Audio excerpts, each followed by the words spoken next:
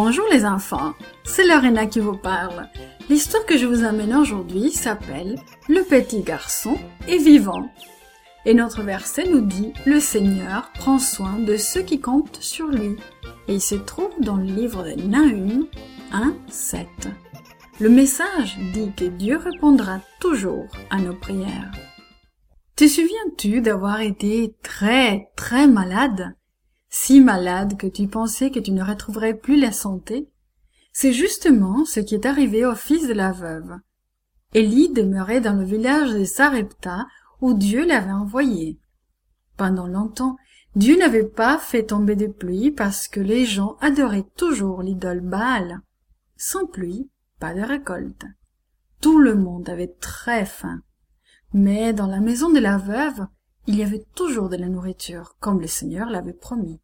La veuve regardait chaque jour dans son pot de farine, et elle y trouvait assez de farine pour faire du pain. Chaque jour, elle regardait dans sa cruche, et elle y trouvait assez d'huile. Chaque jour, Dieu gardait sa promesse. Un matin, le fils de la veuve dit à sa maman, « Maman, je ne me sens pas bien, j'ai mal partout. » La veuve prit son fils et le berça, et lui donna de l'eau froide à boire, et lui chanta des berceuses. Mais son enfant ne se sentit pas mieux. Son état empira, puis il mourut. La veuve pleura et pleura. Des larmes coulaient sur son visage, alors qu'elle racontait à Élie ce qui était arrivé. « Donne-moi ton fils, lui dit Élie. Il emporta le garçon dans la chambre que la veuve lui avait donnée. Il étendit l'enfant sur le lit. Puis il cria au Seigneur, « Pourquoi cela est-il arrivé à cette gentille femme qui partage sa maison avec moi ?»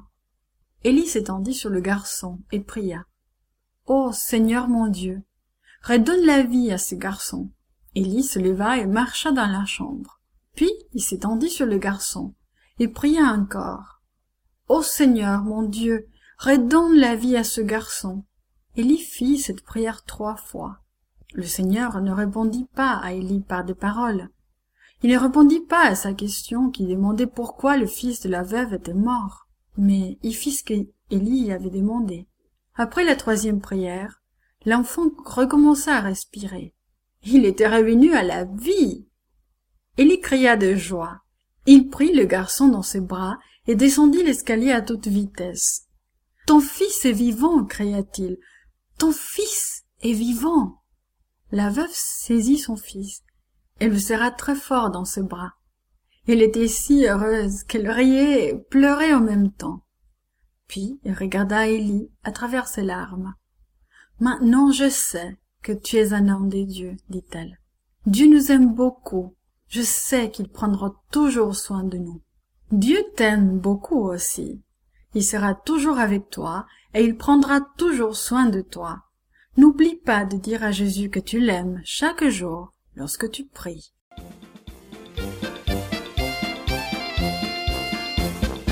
This podcast was brought to you by Gracelink.net and Studio El Piso in Singapore. For more children's resources, please visit Gracelink.net.